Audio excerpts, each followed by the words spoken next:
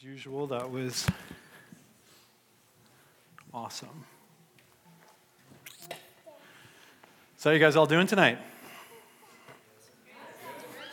I love that. It's like an echo chamber. Hello, hello. There we go. Yes. I want to say right off the bat that I love this week that we're in right now, and I particularly like preaching this week. Why do I like that? Well, because for me, we're in a special time of year. This sort of stop in between two places, two parts of the year. See, we're bridging seasons in a sense in the church's march or rhythmic march through the year, and I love it. So we just finished our journey through Advent, where we were celebrating and acknowledging the coming of Jesus, or the fact that he came, as well as acknowledging the fact that he will come again. Woohoo! Right? We're excited about that. These are special moments in the year that we set aside time and space to remember what God has already done, what he's doing, and what he still yet will do. Next week is the first week of the new year as we officially settle into winter and get back into faithfully, weekly, acknowledging God for what he's doing, looking to him for guidance in our service of him and one another, as well as our community. Woohoo! Right? Like this is good stuff. So today I want to take some time though to discuss the moments in our life that God has used to shape us into who we are today and to where he's taking us. So to get us started, Sarah has asked, we have 3 teams that have been randomly selected. So if you are on one of these teams, please come on up. You are the next contestants or competitors on Build the Monument. And, okay, so these 3 teams know what they're going to be doing, but just so you all know what they're going to be doing, each team is going to be given a set of blocks as well as some Post-it notes. A set of blocks and a set of Post-it notes. And they're going to build or be building a structure as fast as they can. I'm going to set a timer for 2 minutes. And so they're going to have 2 minutes to either build something to complete their blocks, or if they're not done yet, whoever has the closest to being finished, they'll win. So basically the way it's going to work is they need to build this structure. They need to take a block. They need to take one of the Post-it notes, and then they have to say or write down something that God has done in their life, something they're thankful for, something to commemorate. They need to take the Post-it note, stick it to a block, place the block. And so the first team to get through all 12 blocks doing that way wins my eternal praise and high fives from y'all, brethren and sistren, as they come off of, is sistren even a thing? I don't know. It is now. Okay, so everybody know what you're doing? On your marks, get set. Go.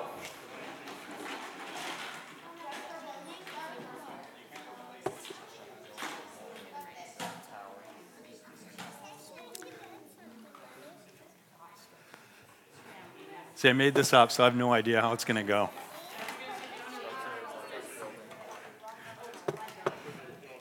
Okay, so far we have...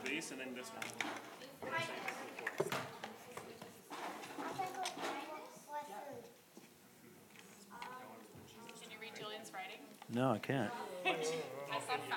I saw family. So family, that's something that we're thankful for. Peace. Kindness. Peace, kindness. Music.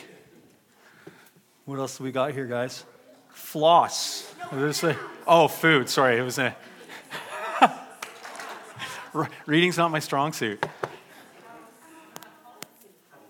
That God has given me a family. See? These are all amazing things. Look at this, clothes. I'm also thankful for clothes. You all are thankful. Chocolate milk. There we go. –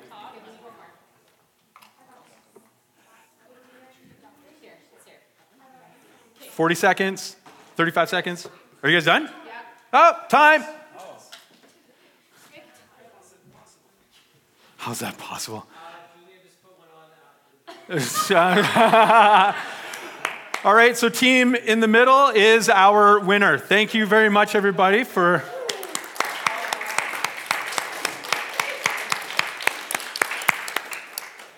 You guys did an awesome job. Do you want to read them out? Okay, so we're thankful for doctors. We're thankful for toys. We're thankful for friends. We're thankful for water, clothes, kindness, home shoes. What are home shoes? Like slippers? Ah. I need to get me some of those. Loving people, music, family, and peace. Wonderful. Thank you very much, everybody. You guys get, as I said, my eternal praise. And should I read this one too? Okay. Family, Jesus, Unicorn Steffi. I'm also thankful for Unicorn Steffi. Food, home, chocolate milk, and clothes. Clothes is a theme I'm seeing on a lot of these. I'm also very thankful for clothes. I didn't know I was going to do that. All right. Now, what does building stuff have to do with what we're going to be talking about today? Absolutely nothing. I thought it would just be, no, I'm just kidding. No, it's gonna. You'll see it in just a second. That was actually a lot more fun than I thought it was going to be. If you have your Bibles here today, please turn in them to Joshua or Bible app or some sort of if you don't have a Bible here, but you'd like one, we have them in the front. And so they're our gift to you. You can grab one of those. They'll also be up on the front. So it's Joshua, 6th book in, Genesis, Exodus, Leviticus, Numbers, Deuteronomy, Joshua. And we're going to be in chapter 4. So we're going to be reading the first 7 chapters of this, but I wanted to first just kind of back up a little bit, back the truck up, and just make sure we all know where we're at as far as the thing goes. You can pull this off, thank you. Just so we know where we're going. So God created everything. It was good, and then it wasn't.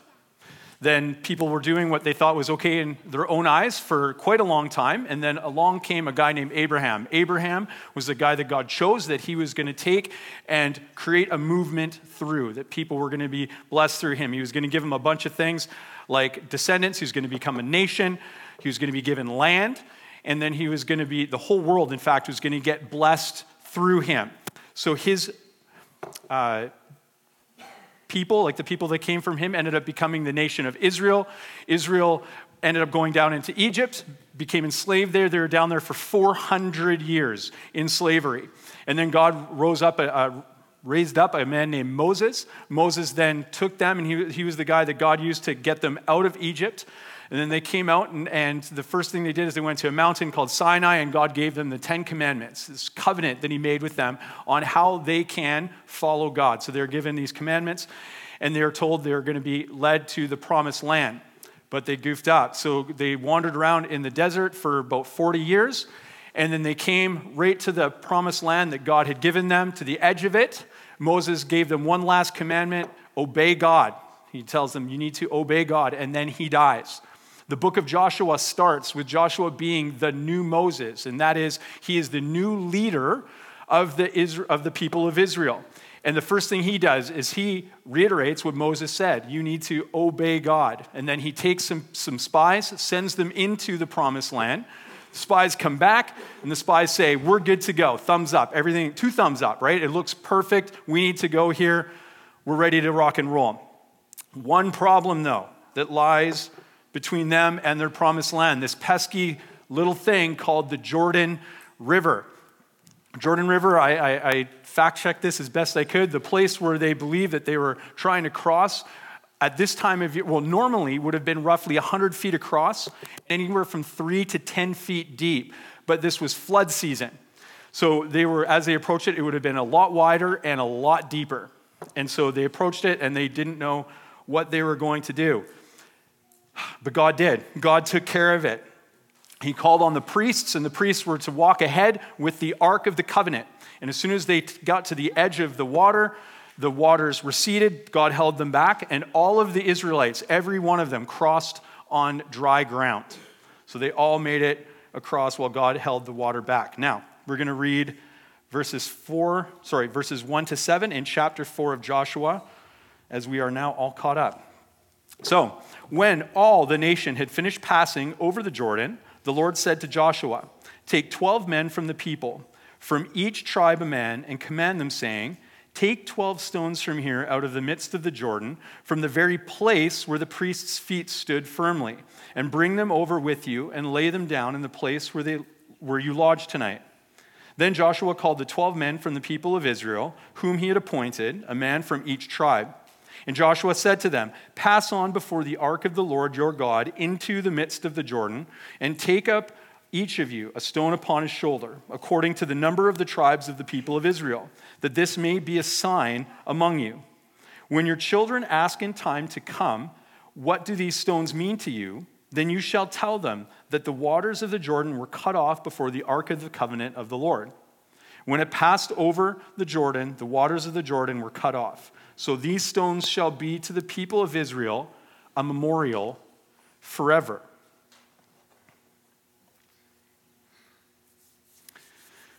So there's one thing that I really hope that we walk out of here tonight.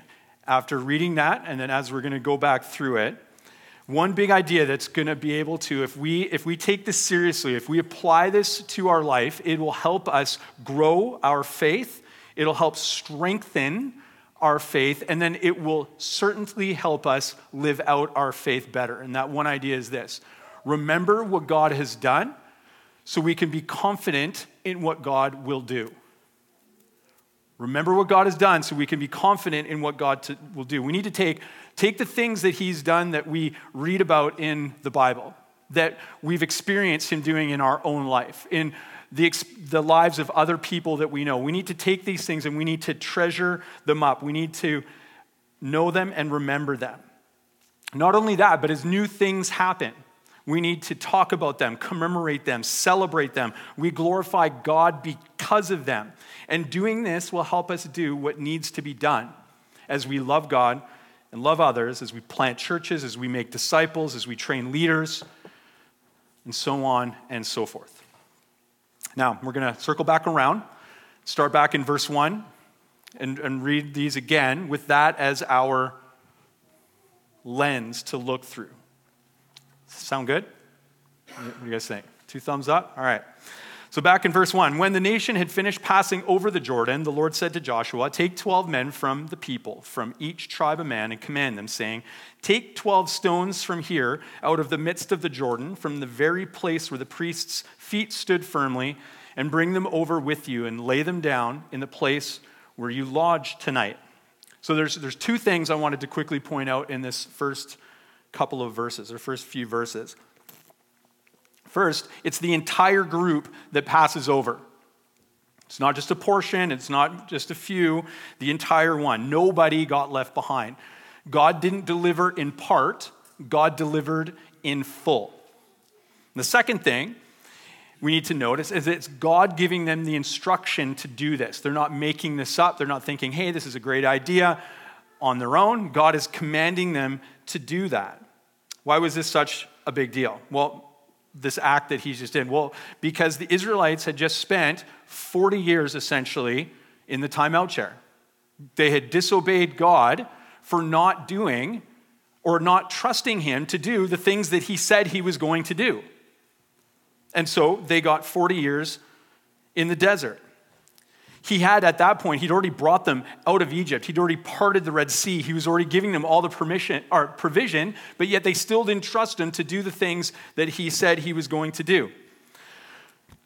So they had 40 years. Now, he's giving them one more reason on top of all these other reasons to trust him, to know that he's got their back and that he's looking out for him. If you were to go back and go into chapter 3, verse 10, Joshua spells this out for them. He says, here, so this thing that you're about to see, this miracle, here, this is how you shall know that the living God is among you, and that he will, without fail, do what he says he's going to do. This act is what is going to do that. So in other words, remember what God has done so that we can be confident in what God will do. Let's continue. Verse 4, then Joshua called the 12 men from the people of Israel, whom he had appointed. You'll notice that he's repeating himself. The author's repeating himself here, essentially. A man from each tribe. And Joshua said to them, pass on before the ark of the Lord your God into the midst of the Jordan, and take up each of you a stone upon his shoulder, according to the number of the tribes of the people of Israel. And this is the key, that this may be a sign among you. So whenever we read the Bible and the author repeats themselves, it's for emphasis. This is whenever you read a double up, especially through the Pentateuch, the first five books, and now on into the sixth. When you read the doubling, it's because it's very, very important. This is important. Do this thing in the hopes that you won't forget the most important thing to remember. So remember what God has done so we can be confident in what God will do. It's what the point that they're trying to get across from us. One of the things I love about our community, Central in general, and in particular in our community here, is we want to be a community, I think we are a community, that wants to help raise up kids who know God, who love God, and then love others for the betterment of all. I think that that's something that we want to be about here. And I think that we work towards that. And so because of that truth, this next part needs the lion's share, I guess, of our attention. So Joshua says, this is halfway through verse 6, when your children ask in time to come, what do these stones mean to you? Then you shall tell them that the waters of the Jordan were cut off before the ark of the covenant of the Lord. So the other day, Caddy, our son, Cadman, he walked into the kitchen and he was wearing shorts and socks, and his socks were like pulled up really high. And I looked at him and I started laughing because I was like, oh, he looks ridiculous. Until I looked down and I realized, that he was imitating me. I'm hoping he did it because he thought it was cool. He wasn't mocking me, but we were, I think, literally wearing like the exact same thing. The shorts with these pulled up goofy socks, and it wasn't lost on Sarah either. I think her comment was, good job teaching your kid fashion. Indeed. See, our kids are going to learn from us whether we like it or not, right? So we can either do that, be intentional about it, or not. As a parent, I love the image. When I read this, I love the image of Cadman coming up to me and asking me these sorts of questions about why we do the things we do. Though I'm not too sure that he would phrase it like this. I almost picture this kid with their arms crossed with like a pipe or something like that, right? Like, what do these stones mean to you? Like he would be more like, what's that, Daddy? What's that? That would be the way he would more say it. But we want to foster in our children this quest for meaning, this desire to get answers. And for most kids, this is something that they come by honestly. They come by naturally, asking these questions. But these questions or the desire to ask them or the willingness to ask them can get squashed with impatience, I think. Sarah and I were talking the other night about playing 20 questions before bed. And for those of you with small kids, or perhaps you've read something about this as well, you might know about it. But we go to put Cadman to bed, or I put him to bed, and all of a sudden he wants answers to all the little mysteries that are vexing his little mind, right? So it's like we had all day, right? We had dinner time. We're trying to foster communication, but it's bedtime. Let's get out the questions, right? And he just starts firing them off. Now, I have a choice at this point, right? Like I could get irritated and tell him to go to bed because, it is bedtime after all, right? It's fair. It's appropriate to say, no, it's bedtime. You could go to bed. Or I could take a few minutes and I could work through answering most of these questions with him and try to show him that it's okay to ask questions, that I want him to be able to ask questions, particularly when it comes to things of our faith, about why we do the things we do and what God has done for us. So I don't always succeed. Sometimes impatience gets the better of me, but I try. See, Joshua is encouraging his listeners to be ready. with an answer for when kids ask about the rocks in particular in this one situation. But why bother? Why is he getting after that? What's the point? Well, the point is so that the community will continue to look to God for everything. That's the point. So that they can look at the rocks and go, oh, that's why those rocks are there. God did this amazing thing, and so now this thing that we're coming up against that looks too big for us to handle, God could handle that too, because he already did that. So they'll look to God with awe because of what he's done. In other words, remember what God has done so that they can be confident in what God will do. Because they still had a lot of things to do, Israel did. And so do we. We need to have that same confidence. So when we look at this applies to us by asking us to be ready when kids ask about the monuments or whatever it is that we do to create or commemorate, moments or to commemorate the mighty things that God has done.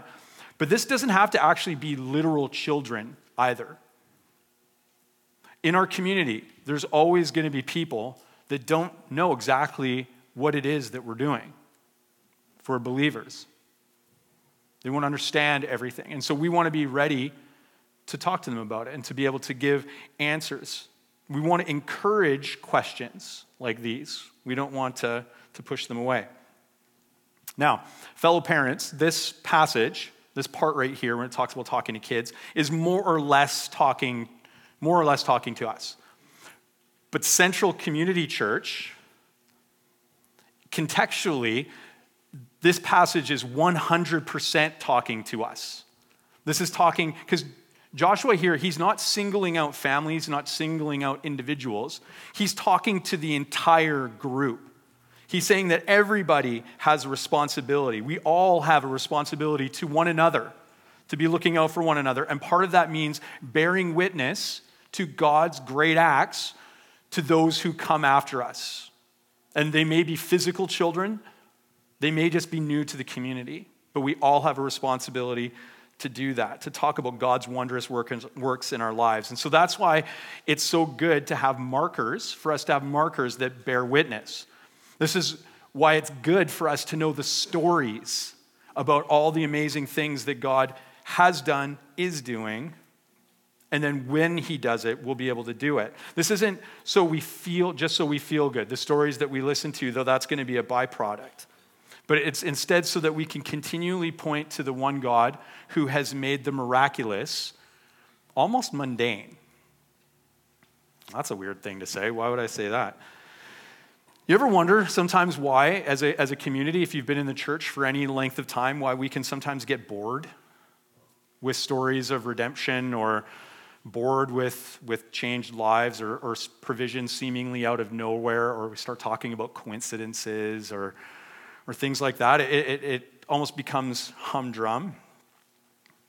And if that's not you, I get it, but it is the case for a lot of people. Well, it's because we, I think as people, we're really, really good, we're great, in fact, at providing explanations for God's amazing acts that either don't give him credit or become kind of like watching a magician doing the same trick over and over and over again. It's like, yeah, that's my card, right? I get it. Like it's getting old. Sadly, this can just be the way our fickle hearts start to think about God and his amazing acts. So one way to combat that is through either creating or repurposing something to commemorate the event or doing something to commemorate the event. For example, when I first sobered up a number of years ago, I had a lot of piercings. And so I wore them all through my recovery house stage, which is like 7 months, and then beyond it.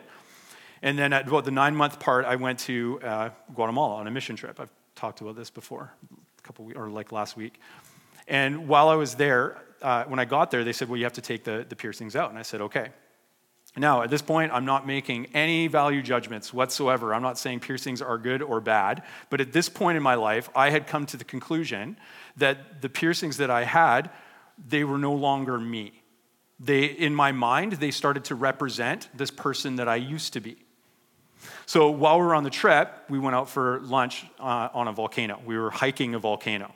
And so we stopped for lunch at one point, and I had a plan. I knew we were going to do this, and I just kind of hoped it would work. So immediately once everybody sat down to eat, I started walking around and looking for a hole. And so I found one. There is hard molten lava rocks that we were sitting on, but then I found a hole, and at the bottom of it was molten lava. So you probably see maybe where I'm going with this. So I'd taken out the hardware, my piercings, and so I had like the hoops and the stud and all that stuff.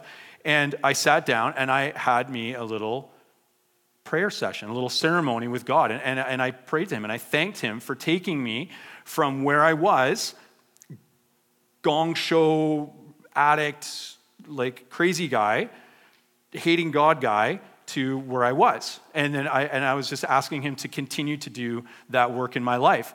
And then I took the piercings and I threw them in the lava. Have you guys ever seen Lord of the Rings? Like, have you watched that, The Return of the King? There's a part when the ring goes into the lava, and it looked like that. Like it went on the lava. My piercings went on the lava, flamed up, and then melted into the lake of fire. It was totally awesome. But that was my way.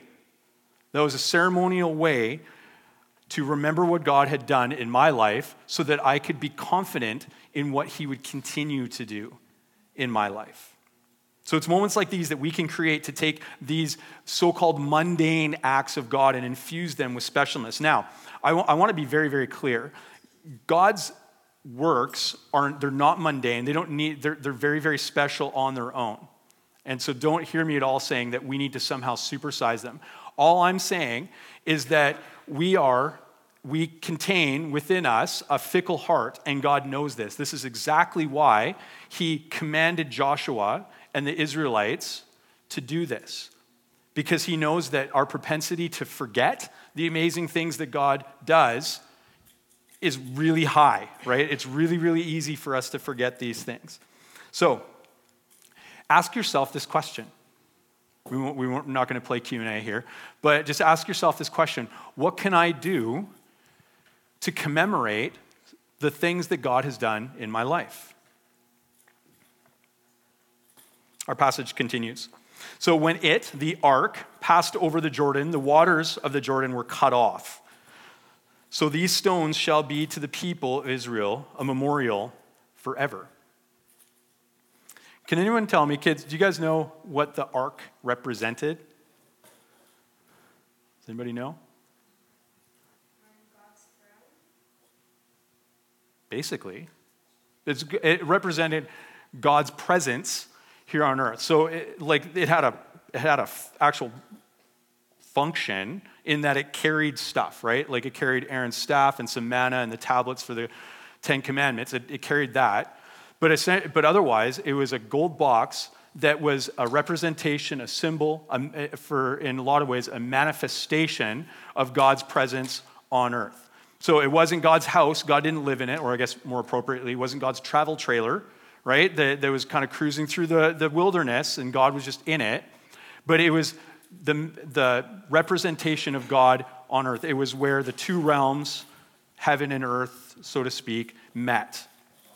And so I really want us to get this imagery of what was going on, because when we can see this, it really helps us see how amazing this was. So the year Sarah and I met in 2010, we were in Poland, and neither one of us, in case you've never heard that story, are Polish. Someone always thinks that one of us is from Poland because we met in Poland, but we're not. She's from Quebec, I'm from BC.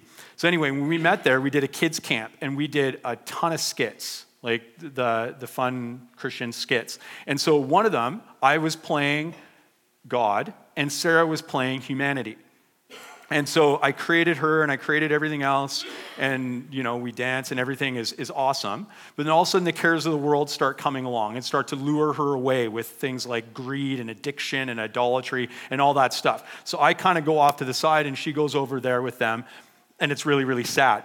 but I don't leave her, right? And then so at one point during the skit, she acknowledges the fact that she needs God. Humanity needs God. And so she calls me back. And so this essentially is the book of Judges, right? She cries out and I respond. I come in and imagine she's sitting right here and all of the people are like trying to get her. I jump in and I go in between her. And so they're still trying to come down. They're still trying to get her, but I'm holding them back. And now, at this point in the skit, it is so beautiful, this part, because if this person does their job right, there is a sense of relief, right? They can breathe. They can slow down. They're safe. See, the danger was still there, but she's no longer in danger from it. Our life in Jesus is a miracle. It is a miracle in that God stands between us and this tidal wave of sin that is trying to crash down on us. See, we can't see that our spirit suffers. Our spirit suffocates. It drowns in the alien air of sin. So we can often attribute that suffering to something that may only be a symptom, but not that root cause. The freedom of Jesus is being able to breathe the fresh air of righteousness that we receive through faith in Jesus. So as they were passing over the promised land, as the Israelites were going, they had no understanding of what the future was going to bring, other than they had God's word that he would make sure that they would possess it. But they were people just like us, so God knew they needed something tangible to cling to. So he gave them reason to believe in him, reason to have faith, and then told them to build this monument to remember it. How do you commemorate that in your life? How do we remember what God has done so that we can be confident in what God will do? Because if we can do that, our faith will be stronger, our prayer will be stronger, our love will be stronger. That's right. Can you picture it? Can you picture a world like that? See, when we look at life and God that way, and this is the kid service, so I want to quote Princess Jasmine. It's a whole new world.